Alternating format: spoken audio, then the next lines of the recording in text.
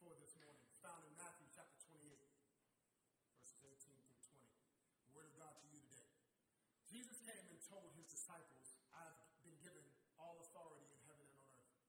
Therefore go and make disciples of all the nations, baptizing them in the name of the Father and the Son and the Holy Spirit. Teach these new disciples to obey all the commands I've given you. And be sure of this, I am with you always, even to the end of the age. Thus is the reading of God's word. You may be seated.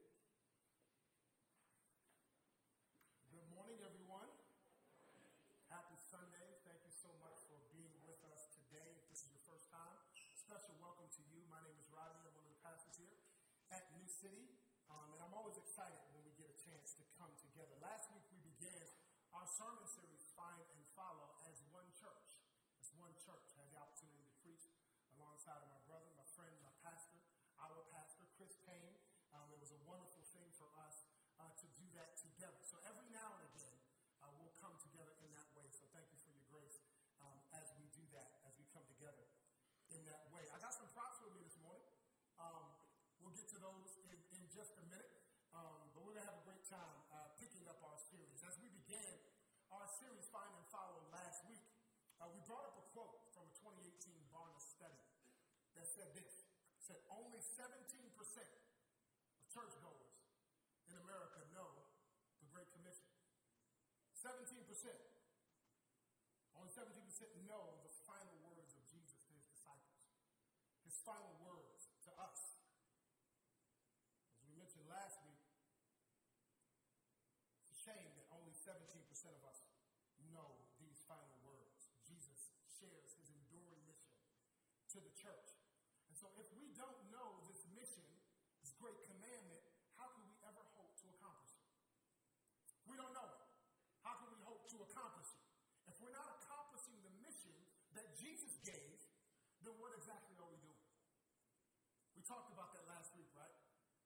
We fashion or we create a mission that seems suitable or right to us. We brought up Proverbs 14:12 that says there's a way that seems right, but the end is the way of destruction. Unfortunately, this is the plight. If only 17%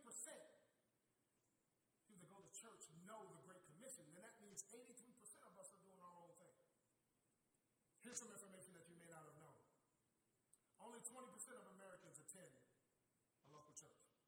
20%. 80% of Americans under the age of 30 believe attending a local church is not important. 59% of millennials who were raised in church have stopped by. And 35% of them actually now have an anti-church stance, believing that organized church does more harm than good. Now, I don't know about you, but I personalize that. That means we are doing more harm than good, or so they think.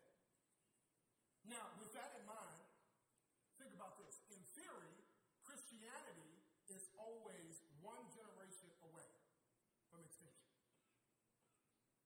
With that in mind, to say it another way, our church, your church, my church, is one generation away from closing its doors.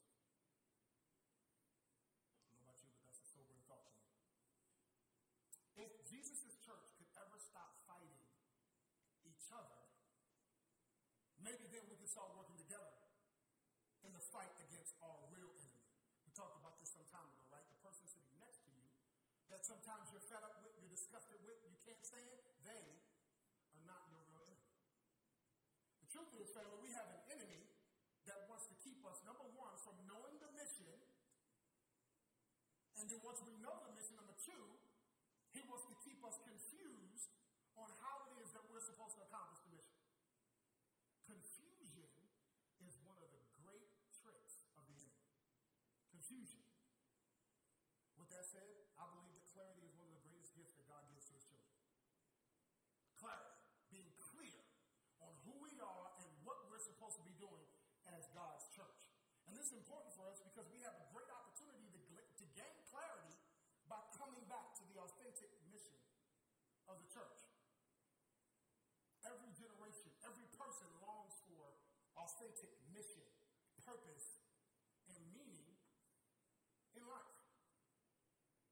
And so with that, let me talk a little bit about the context to the commission, the context to this great commission that Jesus gives his disciples. At this point, when they're given the Great Commission, the disciples had been through a whirlwind of events.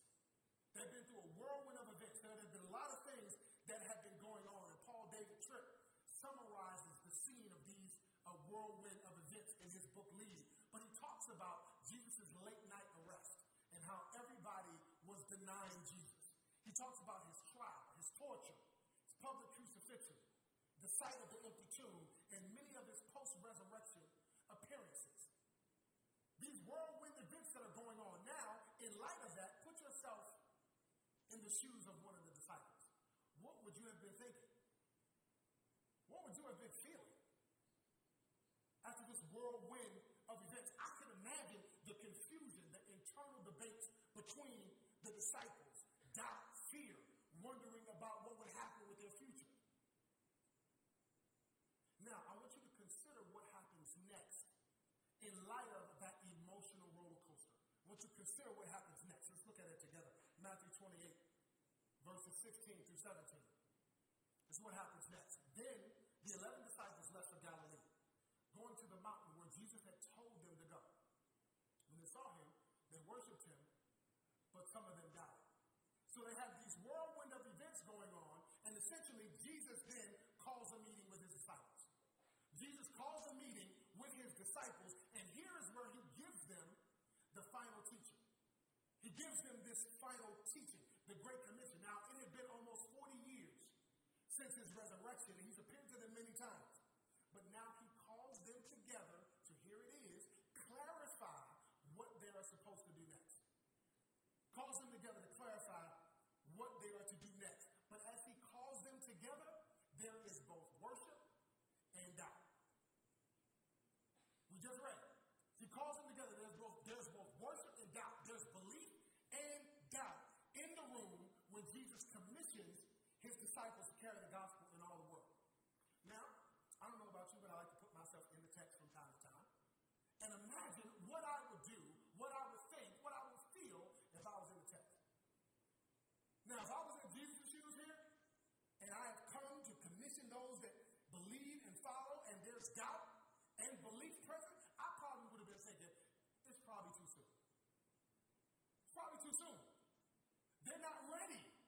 There's doubt in the room. There's so much more they need to know. They're not mature enough to carry out this mission. But not Jesus. Not Jesus. Watch this. He gives them the mission in the middle of their mess. He gives them the mission right in the middle of their mess. Now, I don't know about you, but it makes me think about the times in my life where I feel like I need to wait for things to be perfect or to get better before I move forward in what God called me to do. That's a word for somebody. You've been waiting for things to get better or to be perfect in what God called you to do. And right here in your Bible, Jesus gave them the mission in the middle of their mess. Listen to me. If perfection was a requirement to serve God, your boy will be disqualified. But we see this in Scripture is the paradox of the Christian life, isn't it? It's the paradox of Christian life. There are times of belief, but then there are also times of doubt, right? But yet, the mission remains. God's call in your life hadn't stopped because you're in some mess. God has still called you. God is still inviting you to join him on this mission. But I need you to know this. When the mission is clear, everything else begins to fall into place. When the mission is clear, when you are clear about what you're supposed to be doing, where you're supposed to be, things fall into place. In your life, things fall into place. In our church, things fall into place. When we're clear, you don't have to be perfect or even ready when Jesus calls. You just need to be available and willing. Some of us haven't stepped out on what God has called us to do because we feel like we're disqualified. You're exactly who he came for. You're exactly who he wants. And so we see this tension here in our text because clarity, even when we're clear, clarity won't bring perfection, does it? Clarity doesn't bring perfection, but it helps give us perspective. And sometimes I lean on it. When storms come, I lean on the fact that I'm right where I'm supposed to be, doing right what I'm supposed to be doing. I lean on that. Here's the truth. All of us have mess in our lives. All of us are broken to a degree. God knows that, and he still calls you. And just like the disciples were ordinary people that were called to an extraordinary mission. Ordinary people. Newsflash, there are no extraordinary people. Only an extraordinary God. Only an extraordinary God who calls, invites his people, and does amazing things through them. Let's look at Acts 4:13. It says the members of the council, they were amazed when they saw the boldness of Peter and John. For they could see that they were ordinary men with no special training in the scriptures. They also recognized them as men who had been with Jesus. Same thing with us, ordinary people. Ordinary people called to do an extraordinary thing through the power of Jesus Christ.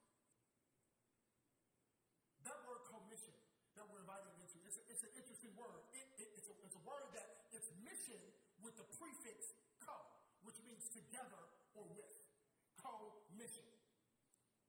It's a beautiful thing to think about because, in other words, this commission is Jesus inviting us into his mission. Inviting us into his mission. In other words, his mission is now our mission because he's with us. Let me say it this way. Your mess did not disqualify you from the mission.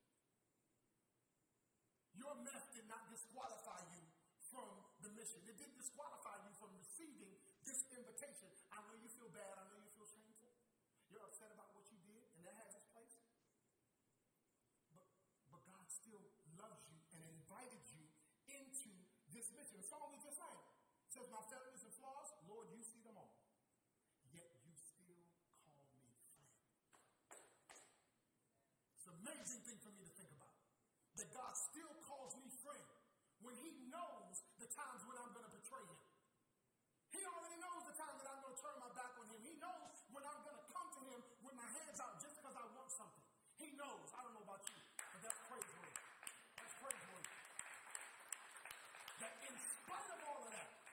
spite of all of that, God still calls you.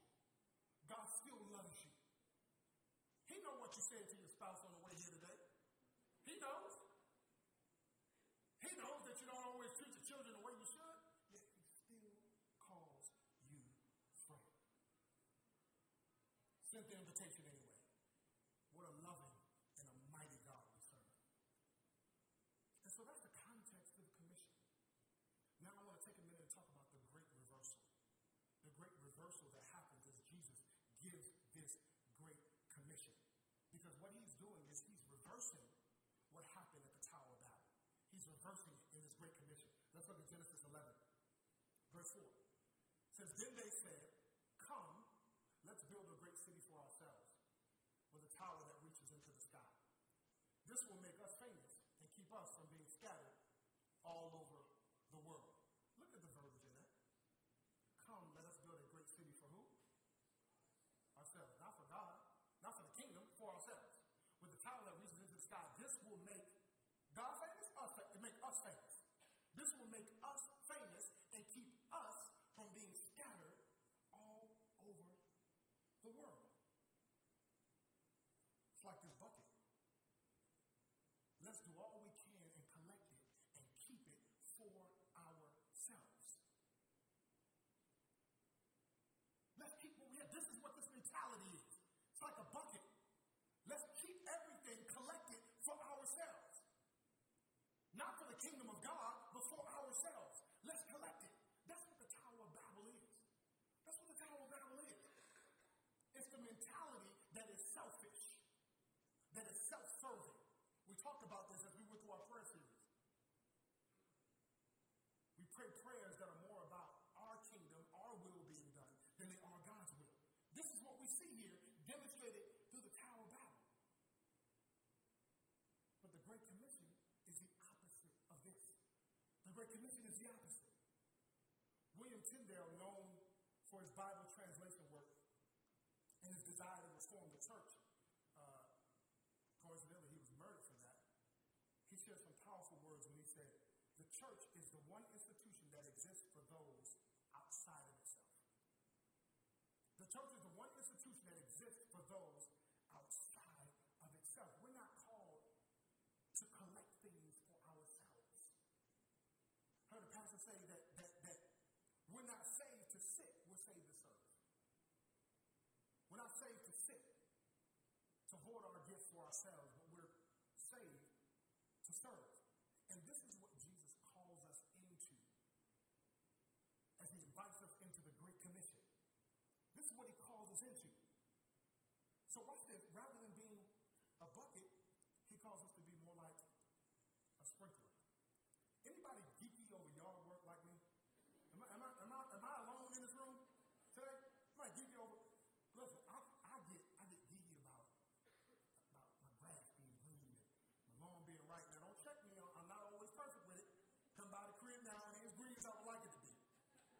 But I remember years ago, walking through the neighborhood I was living in at the time, and I would look for who's got the greenest grass in the yard.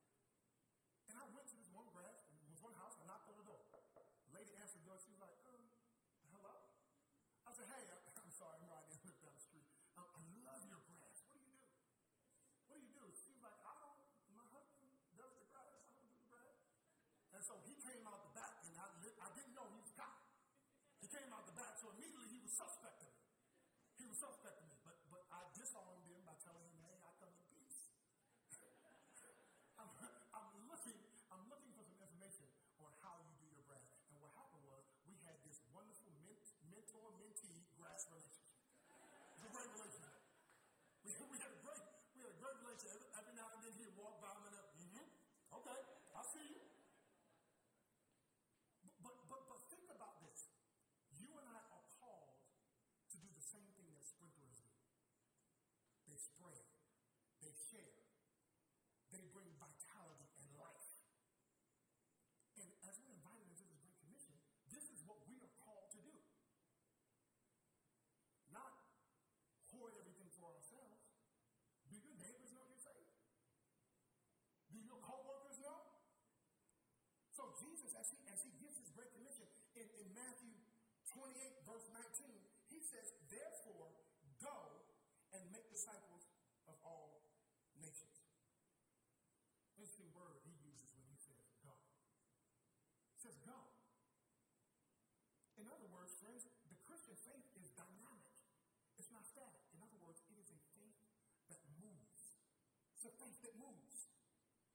Following Jesus means moving with the King wherever he leads you. Town to town, city to city, person to person. Jesus wants us to go where the people are and meet them where they are. This is what he got in trouble with a lot with the religious leaders of the day. They always say, why is he with them? Why is he hanging out with them? Because they were the people that needed him the most. That's why he went with them. And the mistake we make often when we deal with people is we deal with people from where we are, not from where they are. This is why in a lot of our conversations we lack empathy for where somebody is. Instead of stepping into their situation and their story with them. And because we don't do that often, we miss opportunities to be a blessing to those that are closest to us. But this is what Jesus is calling and inviting us into. We never have to ask God if we should help somebody find and follow Jesus. We never have to ask that question. You know why?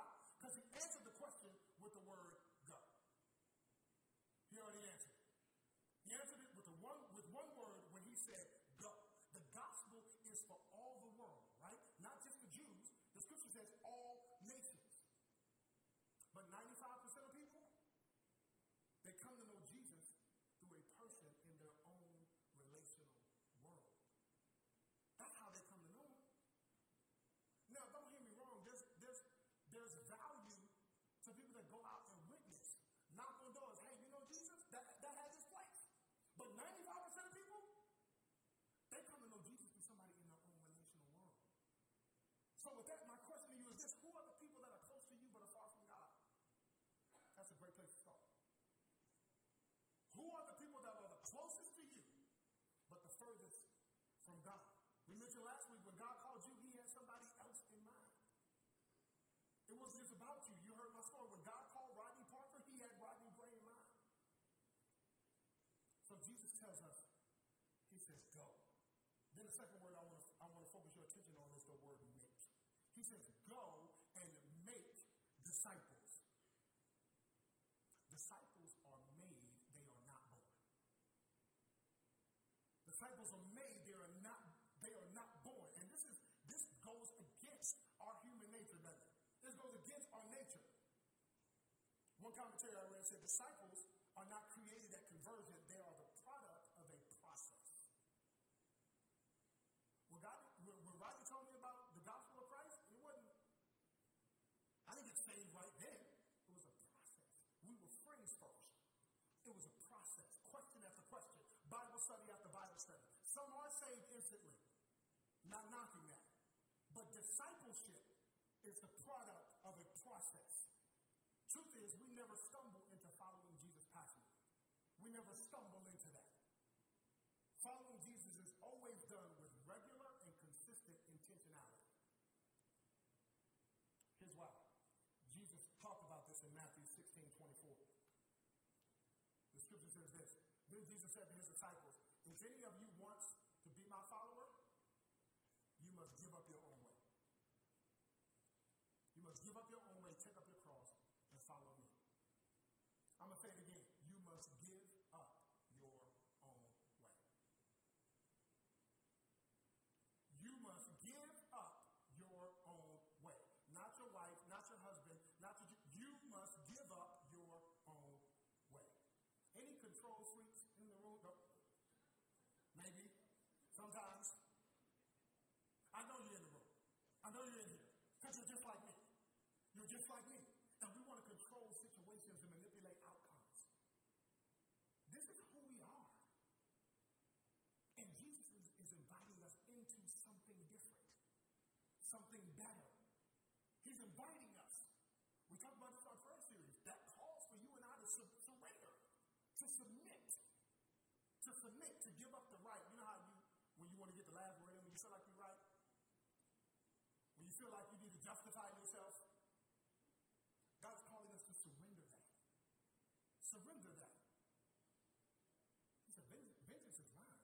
He'll fight the battle if we just trust him.